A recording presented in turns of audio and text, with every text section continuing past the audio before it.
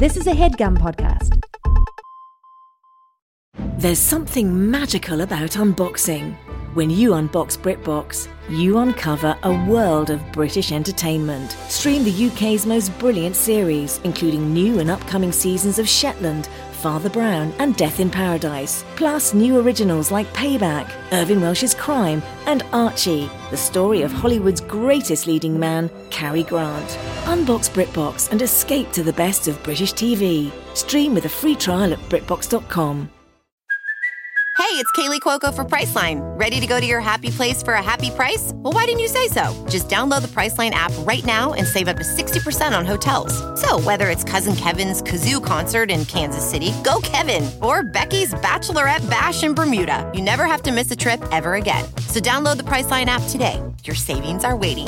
Go to your happy place for a happy price. Go to your happy price, Priceline. Scarpins Avenue. I don't know the truth. I don't know the way. I don't know what to think. I don't know what to say. Yeah, but that's alright. Yeah, that's okay. I don't know anything. Hello and welcome to Factually. I'm Adam Conover. Thank you so much for joining me on the show once again. Before we get into this week's incredible interview with an amazing expert, I want to remind you that I am going on tour this year. From March 23rd through 25th, I'll be in Austin, Texas. From May 5th through 6th, I'll be in San Francisco. Through May 11th through 13th, I'll be back in Texas in San Antonio. And from June 8th through 10th, I will be in Batavia, Illinois, just outside of Chicago. If you live in those places and you want to come see me, head to adamconover.net for tickets. I hope to see you there. I'm doing a brand new hour of stand-up. You're going to love it. I would love to give you a hug and a handshake after every single show. Hope you come out. And by the way, if you want to support this show, as always, you can do so on Patreon. Head to patreon.com/AdamConover to get every episode of this show ad-free, plus a bunch of other bonus goodies. Thank you so much to everybody who supports. All right, this week, we're talking about civil rights, specifically trans rights. You know, it's a very scary time to be a transgender person or someone who cares about and loves transgender people in America today. There has been an unprecedented onslaught of transphobic legislation being pushed by anti-trans legislators in state houses across the country. There are bathroom bans, attempts to outlaw drag performances, which, by the way, are not an example of trans people anyway, but that's neither here nor there. And there are efforts to stop discussions of LGBTQ issues in schools. Worst of all, there are more than 24 bills pending to restrict access to health care for trans people in 11 states. Republican legislators are literally trying to criminalize being trans, full stop.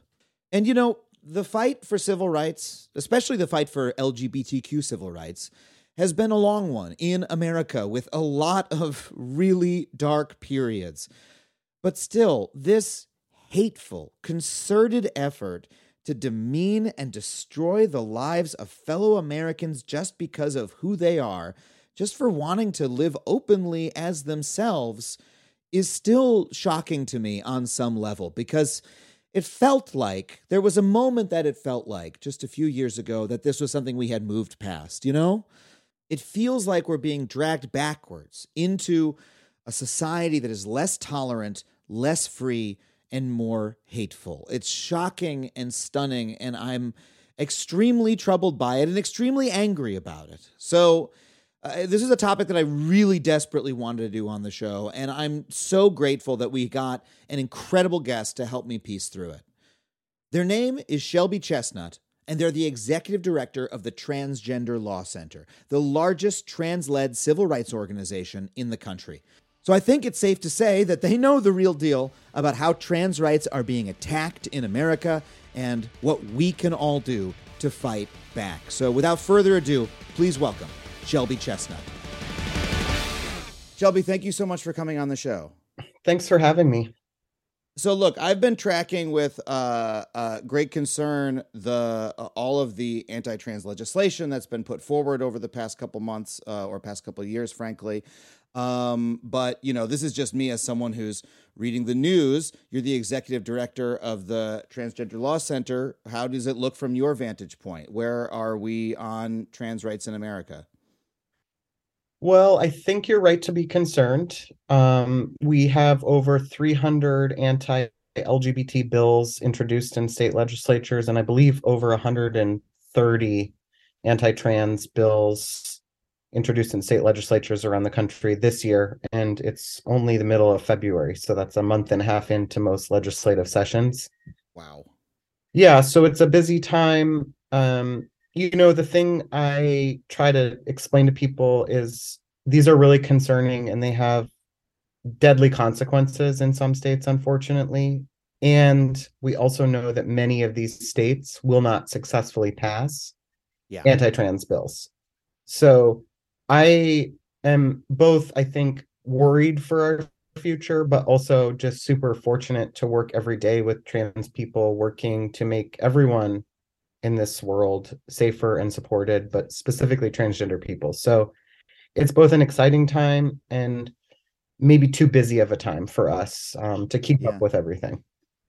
Yeah, I mean, you say that not all of these bills will be passed, and you know, I always, whenever I see on social media, someone will say, "Oh, a horrible bill has been introduced XYZ," I try to remind myself, well, you know, state legislators can be crazy people, and you know, it's very easy to simply, you know, write a bill and put it forward. It's a lot harder to get it passed. But are there any specific bills that are being passed or have been passed that or particular states that you're concerned about that are examples that are like really live concerns? Yeah, I think, there's a number of states that we prioritize on an annual basis to look at. Obviously, Texas is a state that we're really focused on this year. They have an alternate every other year legislative session. And you might recall last year, they didn't even have a legislative session, and their governor, Abbott, with the Department of Justice, introduced sort of guidance on transgender people and the criminalization of transgender kids and their parents. So they basically were looking to investigate parents who were providing supportive care to their transgender children, which, in a country where so many trans kids do not have supportive homes, to focus then on criminalizing the parents that are supportive of their transgender kids seems pretty ludicrous and really damaging to the sort of health and well-being of both Texans, but setting a national precedent. You then sort of saw the governor of Florida seek similar actions, and Florida has unfortunately passed just a sloth of bad things, And then something that happened this week, unfortunately, is South Dakota passed a transgender youth healthcare ban, basically saying, and the governor signed it into law, saying effective July 1st of this year, transgender kids will no longer be eligible to receive transition-related care. So whether that's hormone blockers or hormone replacement therapy, they're basically forcing young people to detransition. And I imagine the next phase would be to sort of criminalize and be punitive towards caregivers and family members. Yeah. So you're seeing these very regressive policies, and I think what's hard is so much of it is actual just misinformation. Lawmakers who know very little about what it means to be transgender are spreading misinformation everywhere. And this idea that, transgender kids are not protected, and they're somehow Republicans' duty to protect them and make sure that they don't have access to the things that we know to be life-saving. So it's like if some of these lawmakers, like, I don't know, read a book or talk to people or, even talk to trans kids, they'd realize that so much of what they're trying to control is really harmful, that it's not true what they're saying about transgender kids and their parents and whatnot. So, I mean, for us, it might be helpful if I sort of take it back to a couple of years ago and how we got here, because so you might remember 2016, Barack Obama was the president. North Carolina introduced House Bill 2, which was the first sort of big high profile bathroom bill Yes. limiting transgender people from using a bathroom of the gender that they identify as. That wasn't successful. Across the country, states tried to introduce similar bills. Those weren't successful. There was a national outcry and a boycott Yeah, for and sure. I remember the bill. I don't remember the final status of it, but it was sort of widely seen as a failure for Completely. that reason. Yeah. And then, you had a lot of states that tried to do similar things. So they started with bathrooms, then they went to kids in sports. So trans kids in sports. I mean, like, what is like more un-American than trying to limit kids doing sports? I mean, it's like Yeah. regardless of your gender, doing sports and team stuff is like what you learn to how to, I don't know, work with others. Certainly it was like a guiding thing for me as a young person. I was a big softball player. Um, and then those didn't work. So now they're targeting healthcare. And I think what's concerning is they're targeting healthcare and then not only limiting people's access to healthcare, young people, they're continuing to raise the age in which they want to limit it. So some of these states are passing things that go up to 21. They're going to push to 25. These are people that are adults, one. But then they're also criminalizing the very people who are going to provide that medical care or the Yeah. people who are charged with caring for them as parents or caregivers, whatnot. So it's like every year there's some new egregious thing added to the pot and it's not successful. And then sometimes it is, because I think it's sort of against the backdrop of the sort of what is the far right doing right now? And there's like sects of Republicans, there's like the regular Republicans, and then the MAGA Republicans. It's just Yeah. every day we're sort of reading the news like, is this really possible that this is happening? So a lot of what we do at TLC is work with leaders on the ground to be like, hey, what do you need right now? Whether that's communication support, whether that's training on how to talk to legislators, whether that's connecting them to resources around the country, thinking about their safety overall. So it's a pretty fun time. And then we do impact litigation. So we get to put forward legislation to protect transgender people in key states. But when those rights are violated, we also get to take them to court and ensure people's rights are protected. Yeah. I mean, where do you feel this push against trans rights came from? Because look, I was born in the 80s. I lived through the mainstream acceptance of gay rights in America. When I was in high school, I had one friend who, I had one out lesbian friend in my high school. And then by the time, I was in my late 20s, or my early 30s, we had, the Obergefell Supreme Court decision, right? I was like, wow, what an incredibly fast transformation that I went through, just seeing people's attitudes change. And from my perspective, I was like, the T was in LGBT movement the entire time, right? Right? I was like, hey, these folks are on the bus, and this radical wave of acceptance throughout mainstream America seemed to include trans folks. And that's why, when there was that giant pushback against the North Carolina bathroom bill, it made sense to me that there would be. And so, these some of these really draconian laws that are literally banning private healthcare services from providing healthcare that have been provided, gender affirming care has been around for decades. It seems sort of sudden and surprising. Maybe it's less surprising to you than to me, but what do you credit it to?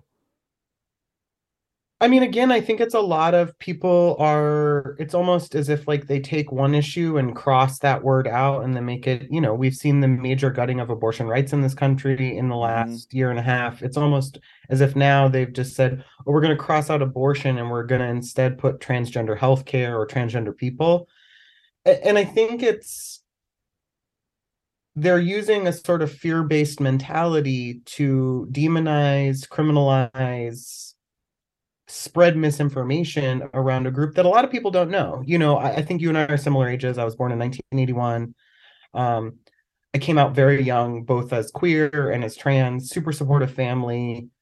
And my experience growing up was a lot of pushback. And I think, we have seen some advances, certainly with like a marriage access being sort of law of the land. We've actually had some good Supreme Court decisions regarding transgender rights as it relates to employment.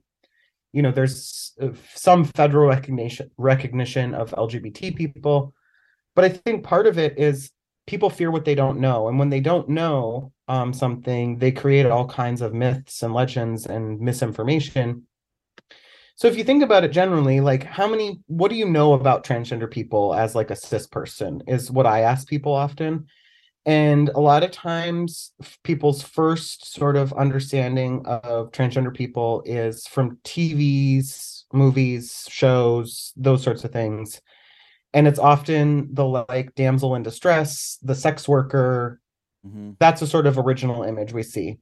Particularly if you grew up in the 80s, there's a great documentary that Laverne Cox produced called Disclosure, and it's talking about the sort of history of transgender people in television and film. And being a child of the 80s, like I realized so many of my favorite films and TV shows all were derogatory to trans people. And at the time I was like, oh, whoa, I didn't know, when I was a trans person.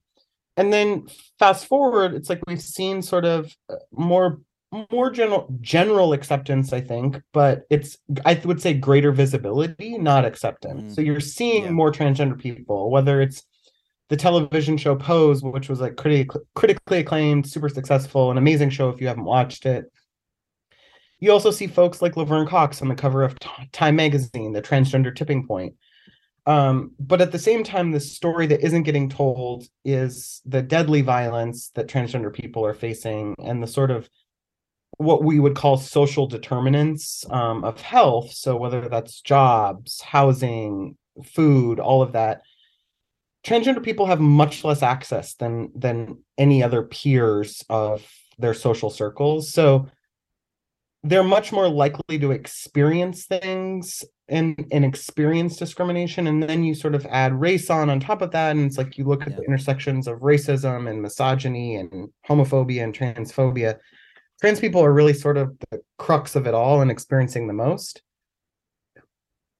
But I think part of it is people can't understand that young people today are so much more expansive with gender identity and sexual orientation. I don't know if you have kids or your friends have kids, but it's like they're very clear that we need to be expansive and accepting and welcoming to people. Whereas, I grew up in a generation that was like, there's two genders and that's all that there is. And I think because of that, there's like the adult hysteria almost of like, oh, we talk about this so much. It's like so visible. Our kids are going to become trans. It's like, well, your kids might very well be trans or become trans. And if anything, we need to just be supporting them. So you have a lot of lawmakers who have decided that this can be a wedge issue that they'll win by talking about and pushing, and they don't actually know anything about it. That's the really wild part of it to me. It's like they don't actually know transgender people. They don't actually know what they need. And transition related care is like a term that we hear a lot. And what I like to say to people is like everyone needs gender affirming care. Like, you go to the doctor and you need gender affirming care because you have specific things going on with your body. I go to the doctor, I need gender affirming care because I have specific things going on with my body. It's like literally we all need gender affirming care. It's just going to the doctor and knowing that I can tell them the things that are going on with me, ask them for the support that I need, and they can continue to monitor my health and well-being based on those facts. But somehow it's like this whole idea that the doctors are doing terrible things and we have to protect everyone. And it's like, that's just not really what it's like. I mean, I think everyone right now is struggling to get medical care in a society where we've seen the sort of failures of the medical system in the last 3 years. I don't know. I can't get into my doctor to save my life. I don't know about you, but it's like a 3-month wait. Yeah, it's hard enough already. And now to have legal barriers put in place as well. I mean, tell me about we were talking about places like Texas and South Dakota for trans folks who are seeking gender affirming care and parents of trans kids who are trying to support their kids. What are the specific barriers that they're facing right now? Because a lot of times I read what's in the headlines. Again, you said a year ago in Texas, but it falls out of the headlines. I'm sure you're tracking it much more closely. Well, I think what's happening is one big thing will be in the headline, and then all these states sort of copycat it, and then Right. creates this sort of mass upheaval of very copycat legislation. And to be clear, it's like a few far right lawmakers that are pushing these things, whether at the Senate level, whether at the legislative level, whether at the government level.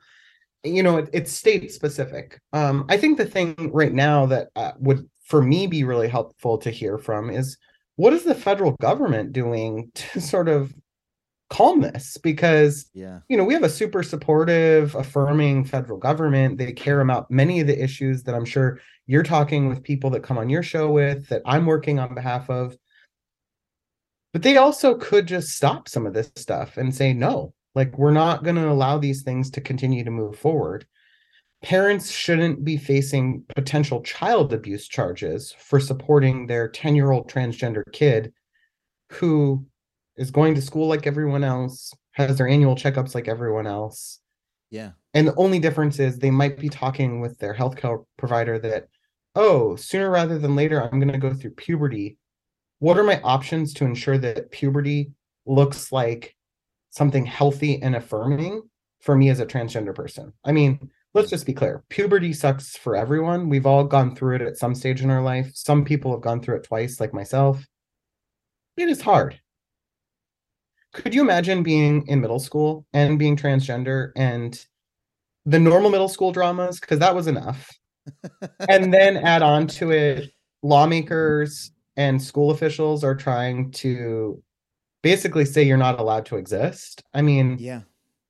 we're adding to these numbers of high suicide rates, low college attendance rates, low family acceptance rates. It's like I always to be in a situation where your school that is supposed to be caring for you and educating you is literally treating you with suspicion or hostility, just like that basic emotion, Totally. in addition to whatever the actual legal barriers are.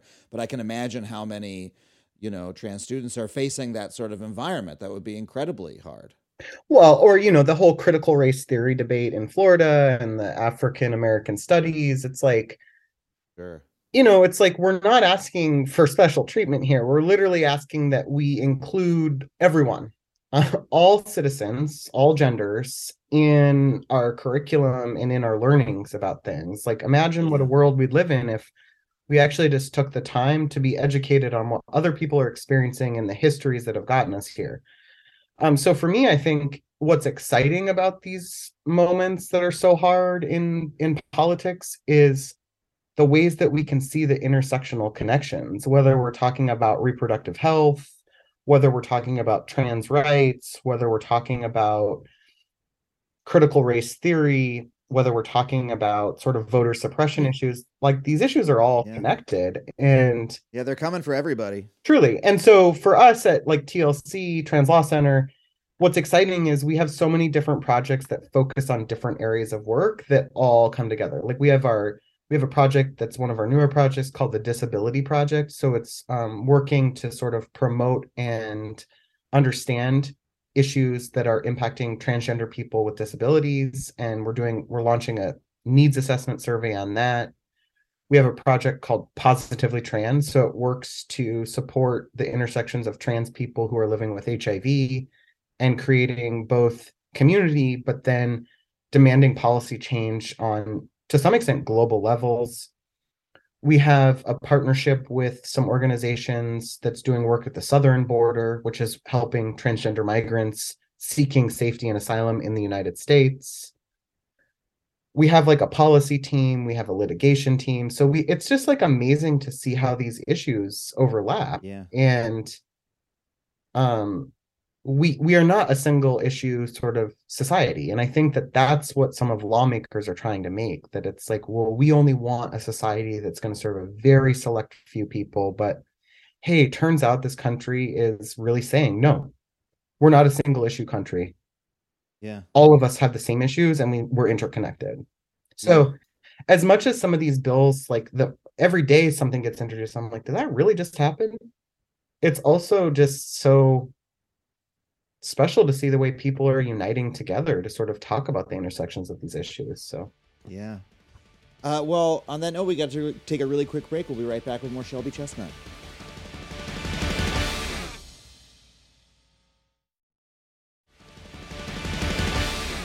Okay, we're back with Shelby Chestnut.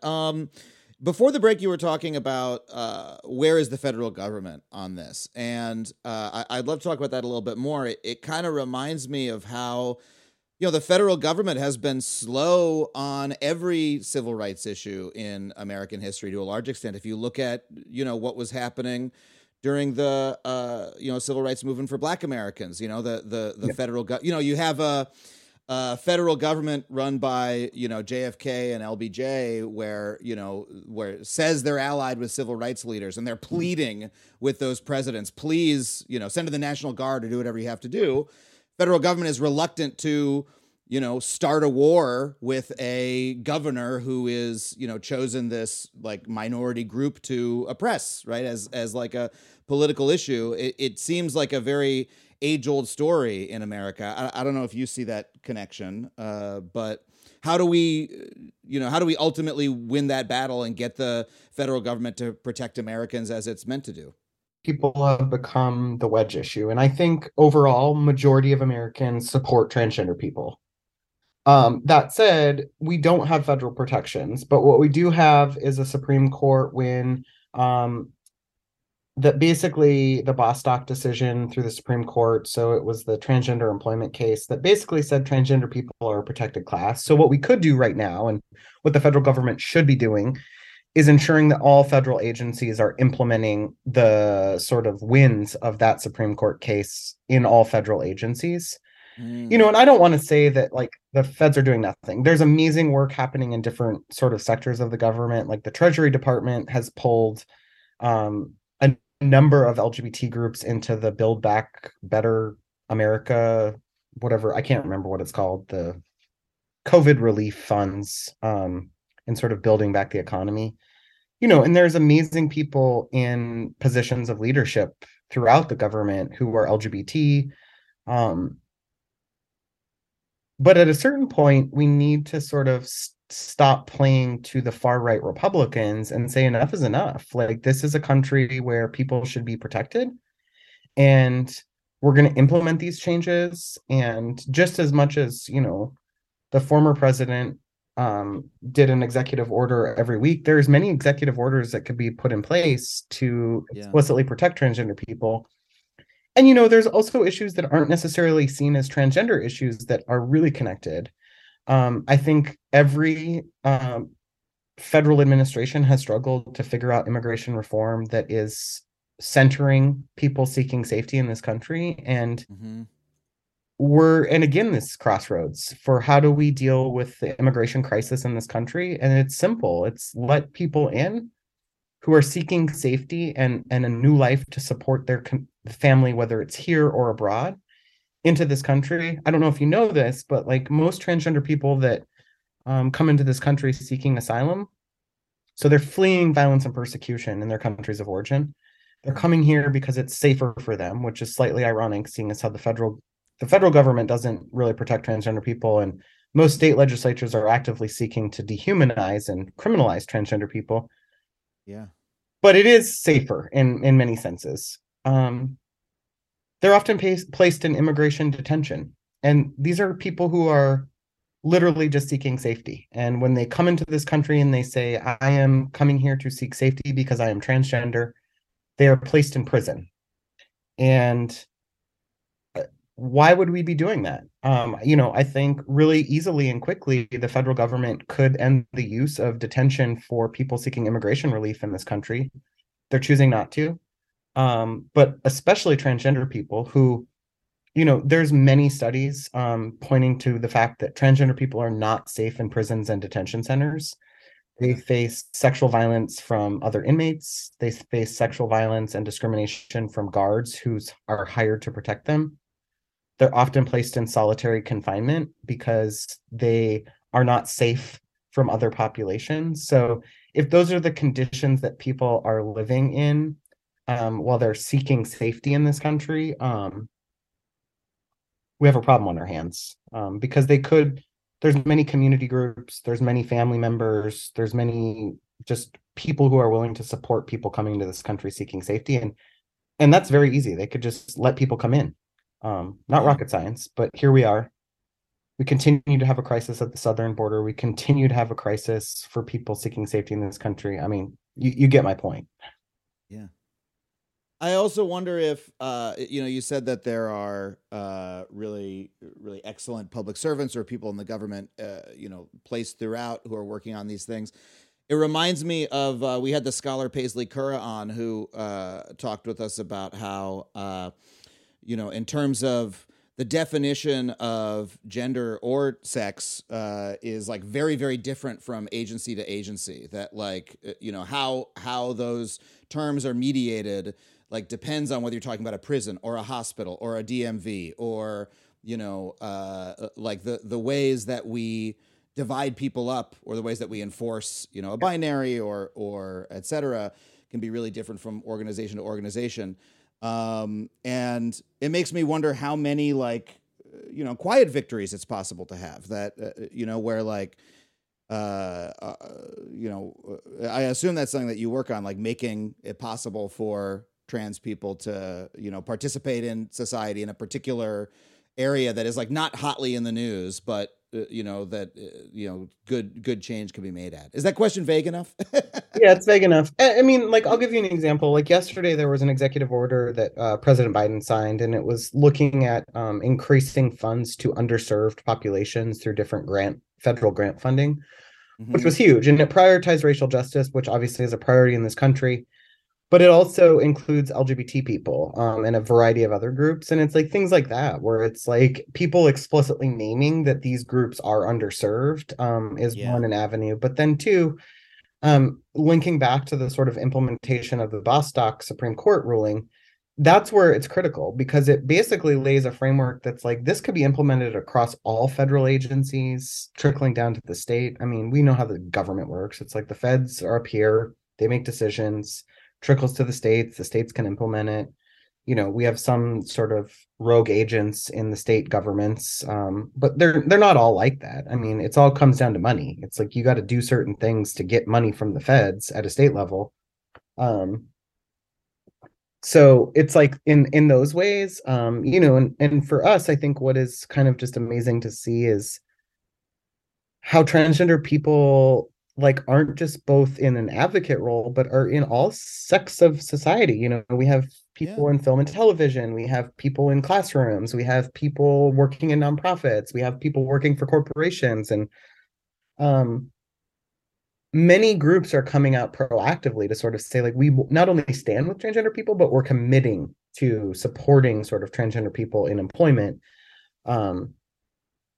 Because people should be free to do what they want to do, whether that's go to school, whether that's have a job, go to college. And I think, again, we have a lot of lessons to learn from young people here. And I think sometimes we approach supporting young people like, oh, we have to protect them. And it's like, no, we need to show up for them because they really have the answers right now. I mean, you talk to any young person and they're like 10 times smarter than I am and have figured out everything they need to know about the society on TikTok or YouTube or whatever. And can give you a PhD in whatever topic you're wanting to learn about that day. So, yeah. I mean, there's that necessity. Some of the trans folks in my life have talked about the necessity of becoming an expert in your own healthcare, in your own, legal rights and things like that, which is very impressive, right? I'm profoundly impressed by my friends who have had that ability, but that's also a huge burden to place on people. To ask someone to be an expert in their own healthcare, that's not a burden that I have, that I have to deal with. I get to go to the doctor and say, sure, whatever you say, Yeah, and I think that to me is kind of what some of this comes down to is I think so much of this legislation, it's seeking to drive people underground or behind the scenes and live in the shadows. And I think what LGBT folks and trans people specifically have been doing for generations is to say we're not going to live in the shadows, and we don't need rights to ensure our survival. And I think often about COVID and what COVID did to so much of society. We sort of function as this singular society and sort of survival of yourself. And but we all lived in neighborhoods and had neighbors and family members, and like the communal sense that I think COVID forced the US to sort of be part of in a way that it doesn't always like to be, for me was not really a change from how I've seen LGBT people and specifically trans communities look out for each other forever. Like trans people have had mutual aid networks in place since time was created because it's what they need to survive. So this like very new phenomenon that a lot of people were thinking about, like, oh, I actually know my neighbor now. Like I offered to go get them groceries because they're 85. Trans people have been doing that forever because no one else was doing it for them.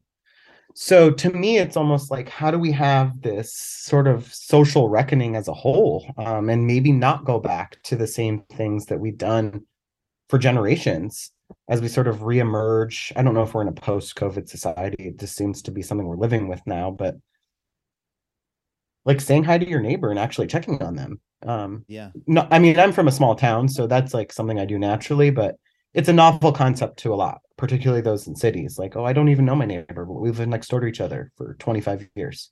Yeah. So, I mean, you said that change is really profound, and that sort of injection of that part of the culture into a more, into the wider culture has been really powerful. You said that trans folks are refusing to live in the shadows, and it makes me wonder if, what we're seeing now, all these, all this anti-trans legislation being proposed or passed, et cetera. I mean, if this is a backlash to the increased visibility, the increased refusal to live in the shadows, and that makes me wonder which is more powerful, because the backlash is frightening, and there isn't a huge counter to it. Biden isn't up there at the State of the Union saying, "Hey, we're gonna." Like full-throatedly protect the rights of trans Americans and trans people. But at the same time, I do have to believe that often the backlash is weaker than the original movement. Not always, but I mean, do you have do you have a feeling of optimism about that, or? I mean, totally. I mean, we're not going anywhere. We've been here since really time was created. I'm at a conference in California, and I'm in San Francisco, and I'm in the transgender district. It's the only transgender district, I think, in the world. And, trans advocates who really have fought for generations in San Francisco to make sure that all transgender people around the country, but specifically transgender people here, have rights and protections. San Francisco has some of the most progressive policies in the country, in the world, for transgender people. There's a transgender district, and it's like, I mean, it's both physically and visually there. And it's not only transgender people walking around, and to see the work that they're doing, and a group here that's been here for years working with incarcerated transgender people and sort of abolitionist framework. They just bought a building in San Francisco, Wow. to keep the longevity of their organization. And like, that to me that's what happens when you invest in sort of trans futures, and build that trans power, is it becomes a fabric of society that is no longer sort of a fringe issue, or we're over here and you're over there. It's like, no, we're in this together. Because people have this idea that like transgender people are asking for special rights. Like, no, we're literally just asking for the same rights that most people have. And to be clear, there's a hierarchy and sort of oppression of rights in this country. But we just want everyone to be protected and to live authentic lives. Yeah. Well, we have to take one more break. We'll be right back in a moment with Shelby Chestnut. As a Factually listener, you're probably aware of my unwavering commitment to online privacy. Well, Delete Me has been an indispensable tool for me for many years, long before they even started advertising on this show. I've been using their wonderful service. In today's digital landscape, it's alarmingly easy for data brokers to traffic your personal information online. In fact, I would almost guarantee that your personal information is on multiple data broker sites on the internet right now. It's not even the dark web, it's the regular web. These data brokers may be peddling and exchanging your name, phone number, and home address, all without your knowledge. And trying to locate and remove all this data yourself can feel like an impossible task because there can be dozens of these sites. But that is what Delete Me does for you. Delete Me's team of experts scours the depths and the breadth of the internet to locate and remove your personal data. Within just 7 days, you'll receive a comprehensive report detailing their findings and what they have removed. It can be hard to believe, but approximately 41% of Americans find themselves vulnerable to various forms of online harassment, and this means doxing, scams, and even identity theft, all of which pose significant threats to your financial security and could potentially derail career opportunities. I mean, I used to get weird people calling my cell phone all hours of the day or night until I signed up for Delete Me, and it cut it right out. So if you want to safeguard yourself like that and live with the peace of mind that experts are hunting down and removing your personal information every 3 months, then check out Delete Me. Go to joindeleteme.com/Adam and get 20% off for all consumer plans with the code Adam. That's joindeleteme.com/Adam. Professional welder Shayna Ford used VR training developed by ForgeFX to hone her skills as a welder. The more time that you spend practicing it, that's what separates a good welder from a great welder. VR training can help students like Shayna repeatedly practice specific skills. Virtual reality definitely helps because the more muscle memory that you have, the smoother your weld is. Explore more stories like Shayna's at meta.com/metaverseimpact.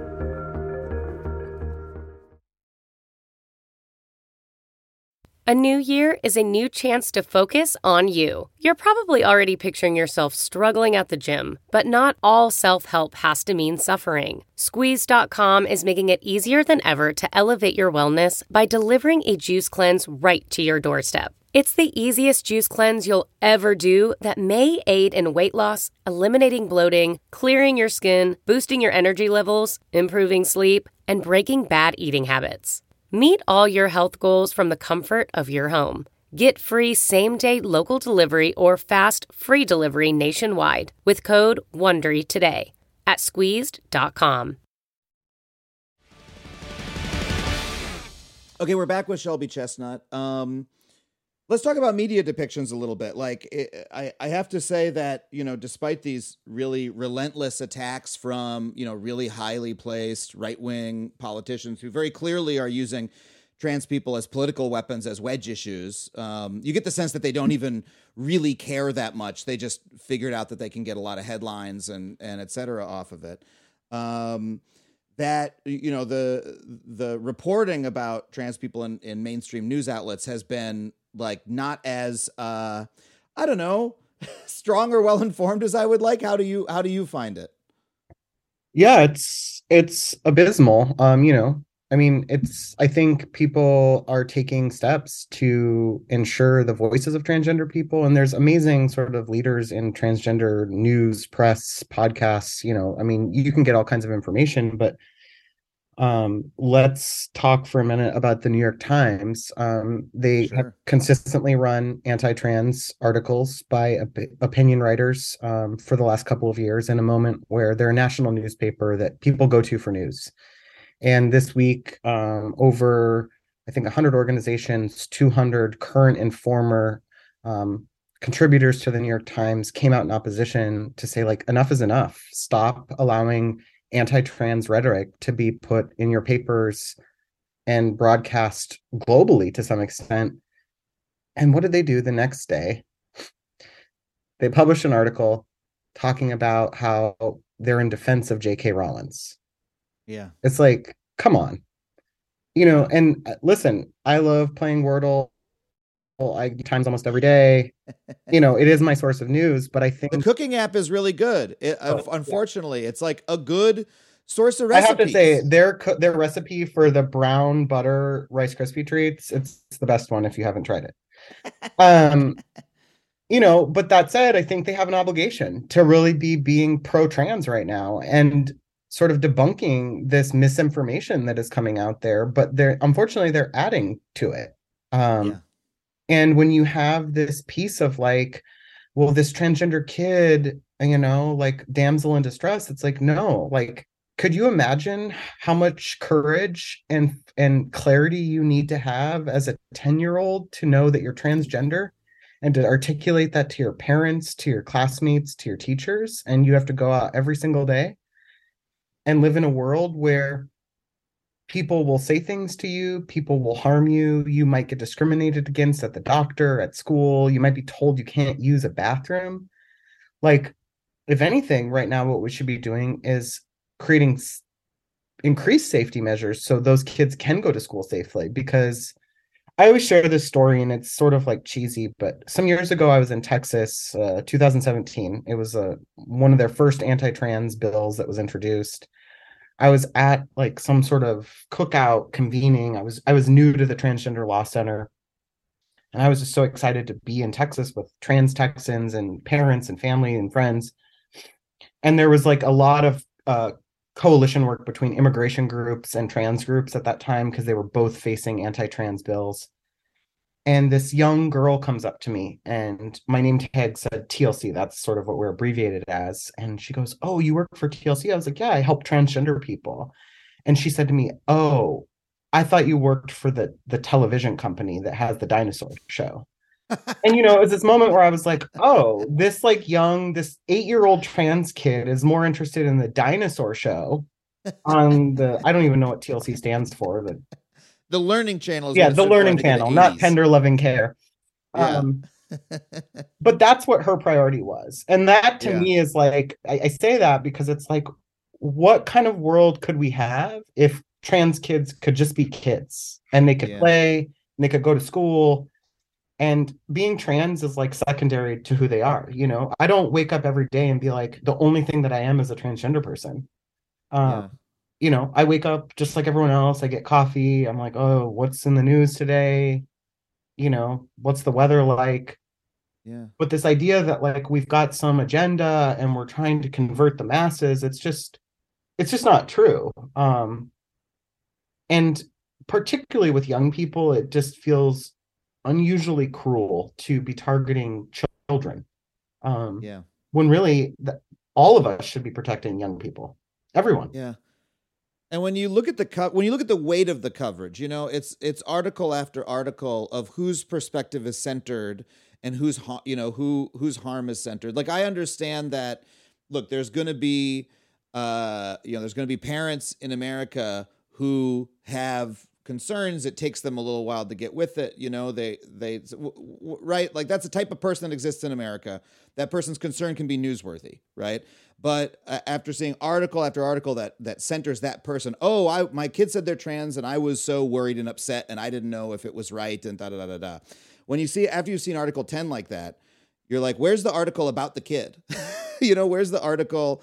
It reminds me of, I follow homelessness coverage here in Los Angeles a lot. And it's like, there are neighbors that are afraid of homeless encampments. They see an encampment, it makes them afraid, and that's a real fear. And so if you're a journalist, it might make sense to occasionally write an article, hey, a neighbor is afraid. Neighbors say they're afraid. But if that's the only article you write, and you never write the article about the people who live in the encampment, who are the ones who are actually at risk of violence, and the people whose tents are being set on fire by arsonists, the people who are being murdered, those are the people who are really being harmed. If you're only centering the people who are like feeling a little bit afraid inside their houses, you're doing a disservice to the truth, and you're doing a disservice to the rights of the people who need their stories told. And that's what I see so much in the media is, it's not just the individual story, it's the centering of the same, concerned, I'm just a little concerned parent over and over and over again. That is missing the deeper, more important story about the person who actually is vulnerable. Yeah. No, that's completely true. And I think part of it also is like, we don't highlight the supportive parents who, right. They had a kid who was clinically depressed, not wanting to go to school, didn't feel comfortable. And then the second they were able to articulate like, hey, I think I'm transgender, and the parents did the work, the hard work, to figure out what it means to support their transgender kid, that they're thriving in school, their grades go up, their social interactions go up, but we're also creating conditions in these states where people are fearing for their safety as parents, but their child's safety if they do speak out in support of them. And so that's where it, to me, goes back to this, like, we can't create conditions where people have to go underground and live in the shadows Yeah. for just living their truth. I mean, Yeah. it's not anything fancy or special. It's just like, oh, hey, I know I'm transgender. I think there's probably some resources that I can get. And to be clear, like, a lot of young kids, it's a social transition. So it's like, I'll give myself as an example. I was assigned female at birth and very young. I dressed like my brothers, I act like my brothers. I like begged my mom to get Vans. My brothers had Vans. So we all had the same color Vans. And she would just embroider our names in the backs because we all had the same size for a while. So you didn't like wear the wrong kid's shoe.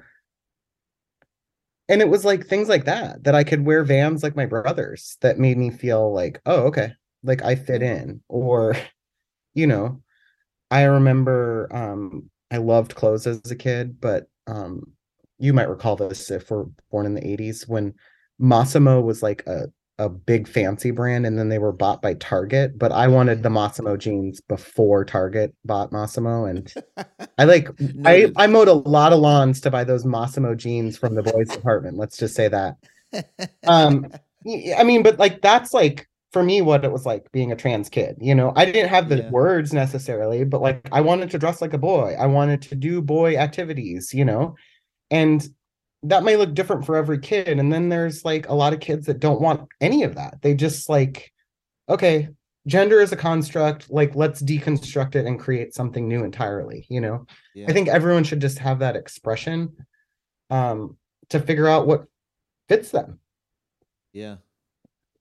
And it's a wonderful thing that, more kids are having that opportunity, not as many as should, but, or, more kids are being welcomed in that way. You said that, folks can look for resources. Like if, what are the resources available to, kids or parents of transgender kids in some of these really restrictive states, and for kids and parents in places like Texas and Florida, like what are the resources that are available to them, and what help can they get? Yeah, I'll lift up an organization that I think is just doing critical work, and they're kind of approaching it from multi angles. So it's called the Transgender Education Network of Texas, aka TENT. And they do sort of policy advocacy with transgender people, adults and young people. And then they also have like a parent support network. So it's people who, they didn't know anything about this. Their kid said, hey, I'm trans. And now there's a network of parents just working to support each other. They're doing amazing work. There's national organizations out there. There's all kinds of online chat groups. You can always go to transgenderlawcenter.org and just learn about our resources and support. Because for us, we do a lot of work just generally within trans community, but then we have a partnership and have for many years with the Gender Sexuality Alliance, the GSA network, and it's called Truth. It's our trans youth project. So we work to pull trans youth together of community building and lifting up of each other's voices, and young people get to meet and build together, which like is just so critical. And those are young people from all across the country. And they have a couple of other different initiatives with trans young people, which I just feel so humbled when I get to be in space with young leaders. I'm at this national LGBT conference right now, and seeing young people walk around the conference hallways and like go to these workshops, it's like my life would have been pretty amazing had I been able to attend something like that as a young person. Yeah. I came up in a time pre-internet. I remember I used to go to the record store in the town I grew up in, and they had a lavender magazine, and they would have LGBT coffee shops, and I would like take the bus really far to go to these like, LGBT coffee shops, which like I was just hungry for information. Like, you had to find zines then, and now it's like you can just go on the internet and find anything. Yeah, I often have the same thought. I mean, as a straight cis person, that my life. Well, I'm envious of kids now because like my life would have been richer had I had that experience, had I had those peers and those friends and been a part of that culture. It was it was a more sort of impoverished time in that way. Yeah. There, the scope of experience was more limited, and what a shame that was. And it's to me, it's such a gift to now be alive at a time when so many more people are expressing themselves, and I have so many friends who are, and I can sort of partake in and experience that. Yeah. Well, and I think that's where like the far right and this like you're forcing kids to become things that they don't have the ability to decide. It's like, one, young people can decide what they want to decide, and we should support that. But also, it's not like something that you're just gonna like randomly decide to take on. It's like, to what you're saying, it's like I have friends of all different social circles, and to me it's like we all have different experiences, but the common thread is that we like enjoy spending time together, and I learn things from all kinds of people. Yeah. Doesn't mean that I'm going to become them if I spend time with them. Yeah. It's simple, like that's the thing that's hard. It's just like, really, this is like what we're debating. Yeah, I mean, it seems like such a fundamental, normie American value, freedom of personal expression, to be who you are. It's very basic when you get down to it, is what we're talking about. Yeah. Well, and that's the thing, is like, it's like what we do at TLC is like we keep transgender people alive and thriving. That's our mission. And that means like we're rooted in certain things, but like we want everyone to be alive and thriving. Yeah. We don't have like a secret agenda, or I don't know, trying to convert someone into something. It's just like people know they're trans, and they face a lot of barriers in doing that, and I'm thankful every day that I had a supportive family. I experienced a ton of bullying and a lot of really shitty things in school. I don't know if I'm allowed to say shitty. You are. You certainly are when describing things like that. But, I could go home and I could dress how I wanted to dress. I could talk to my family about the things I needed to talk to them about. And I wouldn't be alive today had that not been the case. And now we have an opportunity to both have protections for young people in schools, encourage people to have supportive families.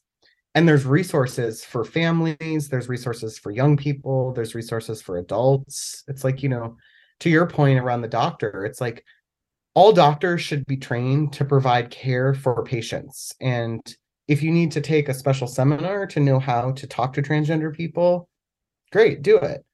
Just like you're trained as a medical provider to ask questions like if somebody's in a domestic violence relationship, and so they could, in the doctor setting, disclose something that they probably couldn't disclose otherwise. Yeah. Have the tools and language to know what it means to support a person who might be saying that they're transgender and they need help. Yeah.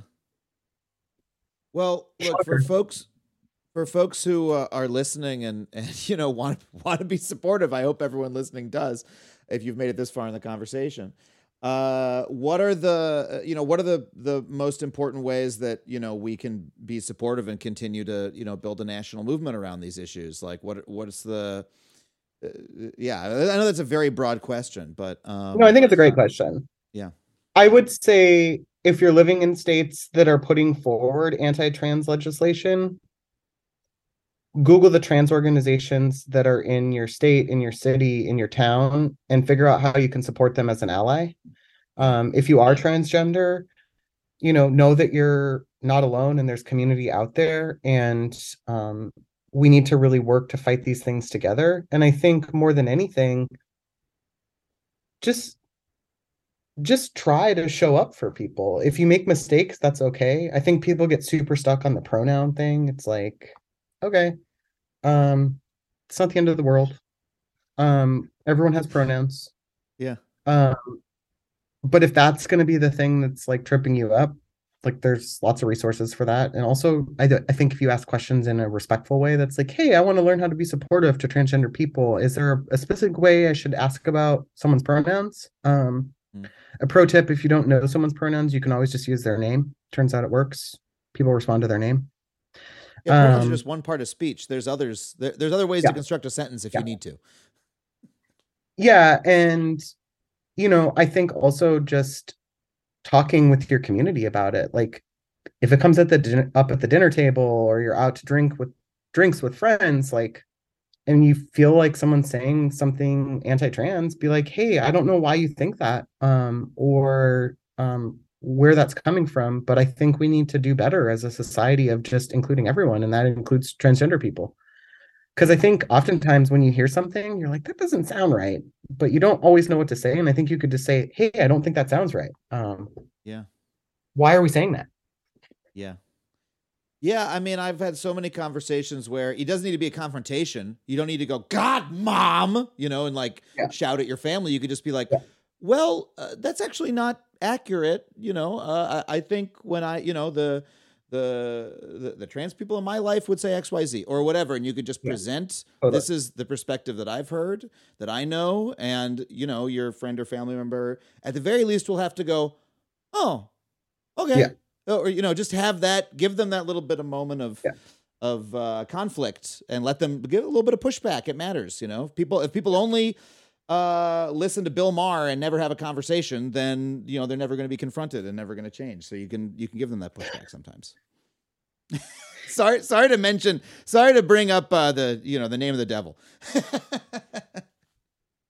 Yeah. Well, and I think to me, it's like also just, people are always like, well, I don't know a transgender person. And it's like, to be clear, we don't always know if we know a transgender person. Like, we don't know if someone's trans all the time. So, yeah.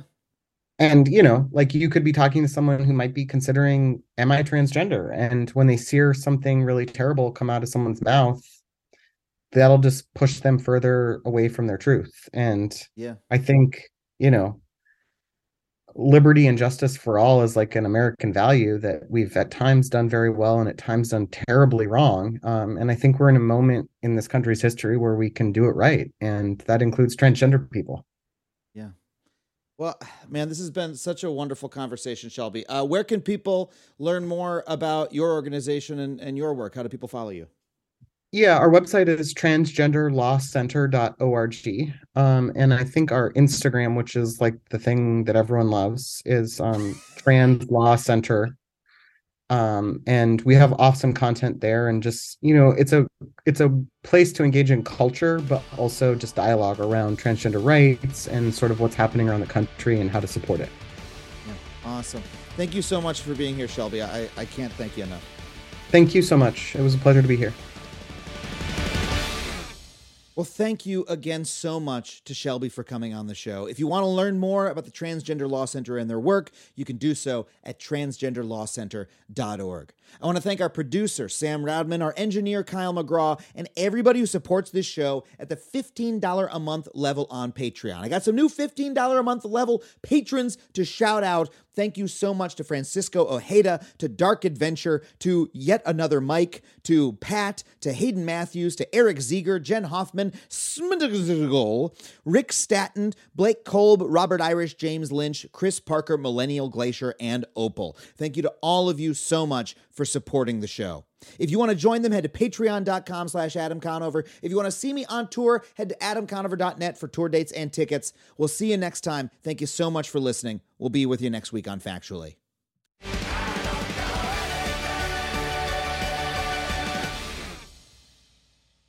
Scarpins Avenue. A podcast network. That was a HeadGum podcast.